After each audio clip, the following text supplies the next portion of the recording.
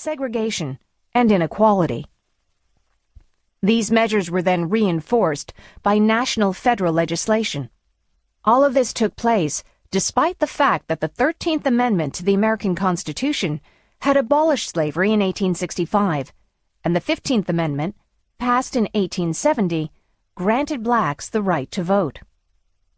Sowles challenged the dominant academic and mainstream position at the time that claimed blacks were both biologically and culturally inferior to whites. The British naturalist Charles Darwin was one person who advanced this view.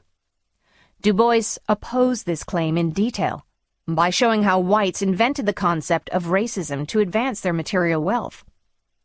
In Sowles, he argues that the color line, a metaphor he uses for racism, is and will be the greatest problem America faces in the 20th century. In Du Bois's view, racism undermined both democracy and humanity. For America to be truly one nation indivisible under God, as a country so often claimed it was, whites would have to acknowledge the past, and blacks would have to be equal citizens. Du Bois drew from German philosopher G.W.F. Hegel's analysis of history and consciousness, or the awareness of oneself, in his 1807 book, The Phenomenology of Spirit, to argue that racism prevented both white and black Americans from fulfilling their potential. Like Frederick Douglass before him, Du Bois encouraged blacks to become educated, to become leaders, to take pride in their heritage and culture, and to struggle against white oppression. This position was in contrast to the view of Booker T. Washington, another great African-American figure of the time. Washington argued that blacks should accommodate white racism in exchange for a basic education and basic legal rights.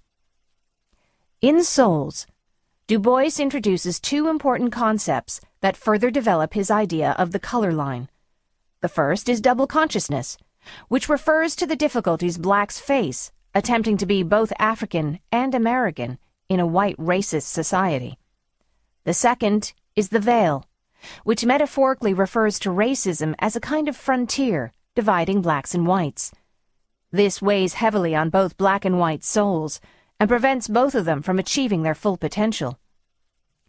Throughout the text, Du Bois makes it clear he is optimistic that one day America will lift this veil. He believes this will happen when whites acknowledge the injustices of the past and blacks become equal citizens. When the veil is finally lifted, America will be a true democracy. Humanity in general will transcend everything else, and the American soul will be at peace.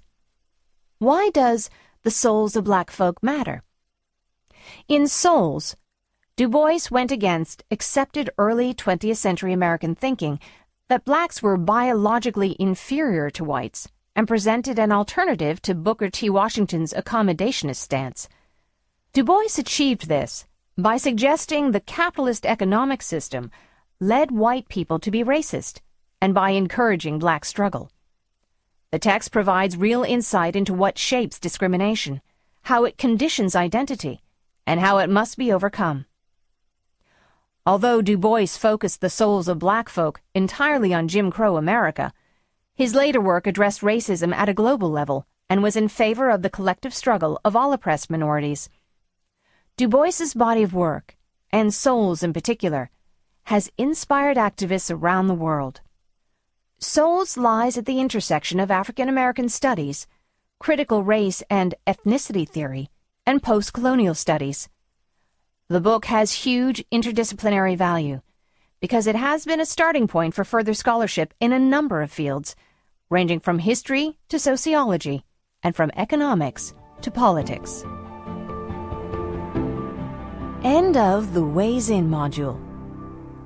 Coming up next, Section 1, Influences, Module 1, The Author and the Historical Context. Section 1, Influences, Module 1, The Author and the Historical Context. Key points. The Souls of Black Folk is a seminal work in the field of sociology and a classic of American literature. It is one of the most important texts ever written on racism and black identity.